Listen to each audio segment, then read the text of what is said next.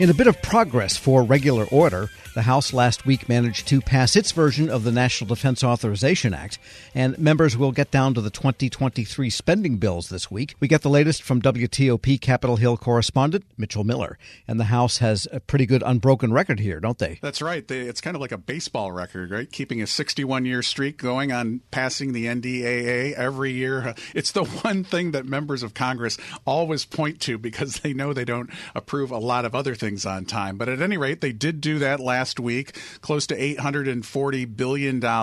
As always is the case, it went through a huge amendment process. Just to highlight some of the things that went through and did not go through, there was a proposal by liberal members of the Democratic Party to try to cut it by $100 billion. That was rejected. The one headline, of course, for a lot of people is the pay raise, 4.6% pay raise for military personnel. That would, of course, be the largest pay hike in about 20 years. So that's a huge one there. And then among the many other amendments that were included in this is one from Virginia Congressman Jerry Connolly. That would ban what's known as Schedule F that was adopted by former President Trump to give agencies a new class of accepted service. The idea under the previous administration was that it would give agencies more flexibility. A lot of Democrats had some problems with that. So that was actually included and passed within the NDAA. We'll see what happens when it gets to the Senate. But this would basically go back to what it was before, with 5 accepted services scheduled that had previously been in place. And then one interesting thing related to D.C., an amendment that D.C. Delegate Eleanor Holmes Norton has been trying to get in for a long time, which would give the D.C. mayor the power to deploy the National Guard during an emergency. Obviously, that got a lot of attention because of the delays related to the National Guard responding to January 6th. So that is included in the big defense bill, but we'll have to see what happens and whether Senate Republicans, as they can, lift that language out of the final bill. I wonder if Mayor Bowser will get a special red phone right to the National Guard. She would like one. She's definitely supportive of this measure, and we'll see what happens. All right. So now, of course, as you mentioned, the Senate has to do its thing on the NDAA. And they've had hearings. They've had markups. Are they close? They are not really very close. As usual, the Senate is kind of running behind the House on this issue. We'll have to see what happens. They haven't scheduled a vote yet, but when they do, it'll probably get approved, obviously, with some changes. And then, of course, it goes to conference committee, and that's where we'll see whether some of these things stick around or not. But regarding the Senate, the ongoing drama with West Virginia Senator Joe Manchin continues. Late last week, he basically announced that he was going to nix key provisions of what's been called the Scaled Back, Build Back Better bill. A Capitol Hill colleague of mine has called it the Build Back Never bill because it just does not seem like it's ever going to get to the finish line. So that complicates a lot of budget matters as well. So Senate, again, running behind as often is the case. All right. And switching gears here a little bit, there is some gambit by the TSA administrator, Transportation Security Administration. He wants to get some statutory backing for paying the TSA line agents more money. That's right. As you know, there's been a huge problem with turnover at the TSA. Basically, in an average year, Transportation Security Administration says it has about a 20% turnover. So the head of the TSA, David Petoskey, told the Senate Commerce, Science, and Transportation Committee last week that he's committed to pay equity for TSA screeners. He says that they need to get about 10% more screeners. They have been doing a lot of things to try to get retention among TSA workers because of this turnover problem. Petoskey says that the TSA has introduced all kinds of incentives. They've got recruiting bonuses, cost of living increases. They've even increased bonuses for people during the summer. They're just trying to fill all these slots. And then all of this is happening as the airlines are struggling to deal with the crowded planes that are out there again now because of different things that have happened related to the pandemic. So a lot of things happening in this federal agency as well as in the aviation industry. We're speaking with WTOP Capitol Hill correspondent Mitchell Miller. And I was curious, the best places to work in the federal government rankings came out last week, and there's always a lot of hullabaloo about that in the executive branch. Does Congress look at that, and do they take it into account? They do, and lawmakers lawmakers always look at what some of these agencies are doing or not doing. Some of them, as you know, kind of defend the agencies a little bit more than others, and others are basically have their blades out and are ready to criticize the agencies, and they can use these ratings to kind of build their case one way or the other. I think it is interesting that, as you all have reported at Federal News Network, that the fact that these numbers have gone down, and it's probably not all that surprising given all the uncertainty about what was happening with the pandemic, how much people were going to actually get back into the office or whether they were going to continue to telework.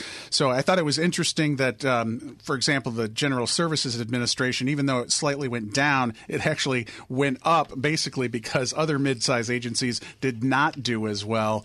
That number for the Federal Trade Commission dropping almost 25 percentage points, that's got to be a tough one for that agency. But again, a lot of these agencies, as you've reported, just still kind of trying to find their way, getting back to where they would normally be. And as usual, kind of like Alabama in college football, NASA continues to be number one for what? It's been a decade now, I think. Yes, indeed, it has. Well, they've got some great telescopes and some great missions ahead. They got a lot of good publicity last week, that's for sure. All right. And finally, how are things on the back of Capitol Hill where the Supreme Court is? Last summer, and I guess for about a year, we've been dealing with Capitol fencing. Now there's the Supreme Court fencing, and people are wondering what the future of that is. Yeah, it's really interesting because you have much more visitors coming into the Capitol area complex now, and a lot of people you get are really curious about what's happening with the Supreme Court fencing, that non-scalable fence that's been up. Of course, we knew it was going to go up in the weeks ahead of the Roe versus Wade decision, and we thought that it would stay up for a little while longer, but now it's kind of unclear about how long it's going to stay. And you do get a lot of people from across the country who are coming to visit here will ask you, how long is this going to be up? And no one really knows. The other thing that's interesting, too, is I have noticed this just because I come into the Capitol every day. The bike racks that sometimes go up when there's a major event now seem to be more of a standard fixture around the Capitol. For example, I came in late last week and there was a news conference taking place outside the House side where they often hold news conferences, and all of it was blocked off. So I think there have definitely been some changes in security protocols. The biking racks are just all the way around the Capitol complex now, most of the time, which was not the case in recent months before this. So we'll have to see what happens when they get back in the fall, or if there's going to be any change over the summer. When you talk to Capitol police officers, they're not really sure what's going to happen. Of course, they're just following orders and trying to get people to go where they're supposed to go. But I find it very interesting, the fact that you have so many more people now visiting around the Capitol, and they can still get around the Capitol much closer than they could, obviously, after January 6th.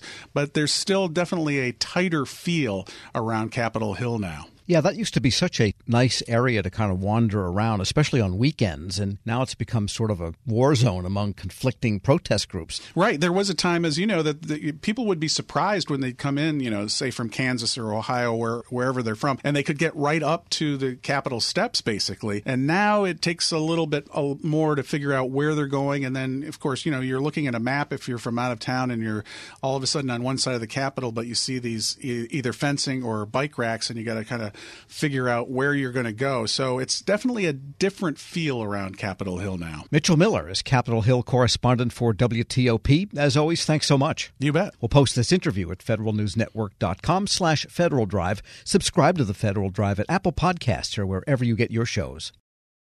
Hello, I'm WIPA CEO Shane Canfield, and thank you for joining us on another episode of Lessons in Leadership. I'm honored to be joined by Angie Bailey, founder and CEO of Ananda Life. Angie has a remarkable career in public service, beginning as a GS2 clerk typist with the Social Security Administration. And over the next 40 years, Angie steadily worked her way up through the government, ultimately becoming the Chief Human Capital Officer at the Department of Homeland Security. She's been recognized with presidential rank awards by 2 administrations for leadership, innovation, dedication, and commitment to the country.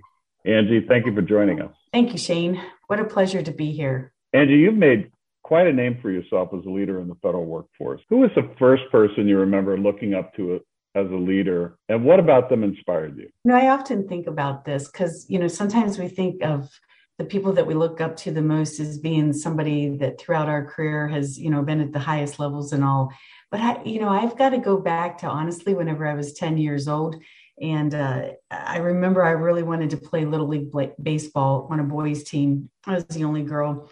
And interestingly, it was the women who would keep saying to me that, no, I couldn't play. And then one day, whenever I was there to sign up yet again, there was this guy, his name was Delbert Beiser. And I remember he had like red hair and he had wad of tobacco in his mouth and greasy overalls and everything. And he said, I'll take her on my team.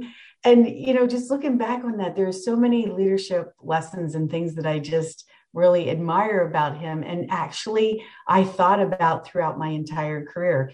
He took a chance on somebody he didn't know. He put aside whatever conscious or unconscious biases that he might have had about having a girl on a team. He treated me the same, whether, if I wasn't performing, I got benched just like the boys. I got no special treatment. And he was just really honest with me, and he just included me in everything. And so looking back on it, really, it was Delbert Beiser, our local mechanic in our little small village, that was, I think, my inspiration for going on to, I hope, become the leader, that I wanted to be.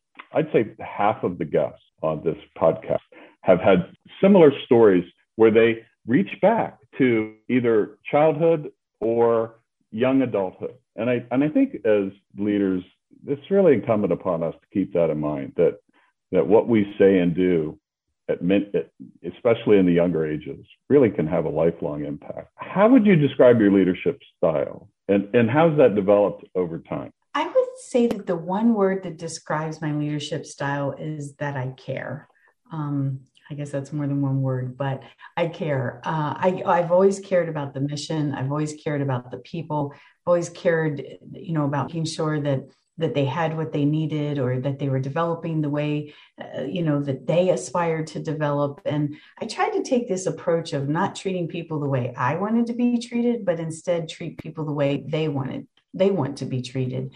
And I think that really kind of developed over my career. I started out just like most leaders do, where it's very results driven. It's all about the bottom line. You need to make sure that you get everything accomplished because, that's what everybody's looking for, the goals, the metrics, etc.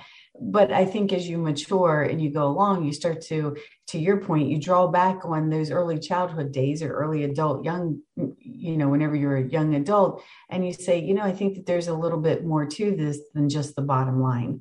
And so over time, I really began to, I think, see a much bigger picture and the entire ecosystem, if you will, and how the people themselves fit into all of this. And that ultimately, at the end of the day, it was all about the people. And so I think my maturity allowed me to then shift and focus more on the people than so much on results and bottom line. You've been recognized with 2 presidential rank awards, 2 different administrations. You founded your own company. Tell us a little bit more about your background from the beginning, and how did that lead you to where you are today? Well, it's kind of interesting, like you said, that I started out as a GS2 Social Security Administration. I mean, what I really wanted to be was a criminal prosecuting attorney. That was absolutely my dream. I sometimes joke and say what I really wanted to be was a mafia don, but that wasn't going to work out. So, had to be a criminal prosecuting attorney. But, I had to get a job to pay for college. It wasn't in the cards that I was going to be able to go to college without a job. So I applied at the Social Security Administration, at the unemployment office. And lo and behold, I got a job at Social Security. I didn't even know it was federal, to be honest. From there, I went to the Department of Defense, and I found this career field called Labor and Employee Relations. And honestly, it was as close as I was going to get to being a criminal prosecuting attorney. I didn't go on to be a criminal prosecuting attorney, but I went on courtesy of Department of Defense to get both my bachelor's and my master's in leadership, because the whole study of leadership, I just find incredibly fascinating. From historical to current times, it's just something that's just really fascinated me. And so I would say I'm a lifelong learner of leadership. And then I would say some of the other things that got me maybe where I am today is I never really said no to anything. If people asked me to take on a new challenge, even if I wasn't sure I was going to be successful at it, I would say, you know what, not sure this is going to work out, but more than happy to give it a try. And it always worked out. But I think giving things a try and just not saying no to opportunities is what really led from one position to the next. I feel like I was always rewarded for just stepping in or stepping up and taking on the challenges that sometimes no one else wanted to do. Angie, thanks so much for joining us today. Oh, thank you, Shane. It's such a pleasure. I really appreciate you giving me this opportunity. Thank you. This has been the Lessons in Leadership podcast. I'm CEO of WEPA, Shane Canfield. Looking forward to talking to you next time. This episode is brought to you by Zelle. Whenever you're sending money through an app or online, it's important to do it safely. Here are a few helpful tips. First, always make sure you know and trust the person you are sending money to. Second, confirm you have entered their contact details correctly. And finally, if you don't trust the person or your recipient is rushing you to send money right away, think twice before sending money through an app or online. Ladies and gentlemen, we need you. The Benevolent and Protective Order of Elks is looking for you to help support veterans, help with youth scholarships, and be a force in your community. Being a member of the Elks is where you can do all this and much more. We are 31 lodges strong across the state of Iowa. Help pass on our principles of charity, justice, brotherly love, and fidelity. If interested, go to elks.org and use the lodge locator to find a lodge near you. Elks Care. Elks Share. Brought to you by the Iowa Elks Association.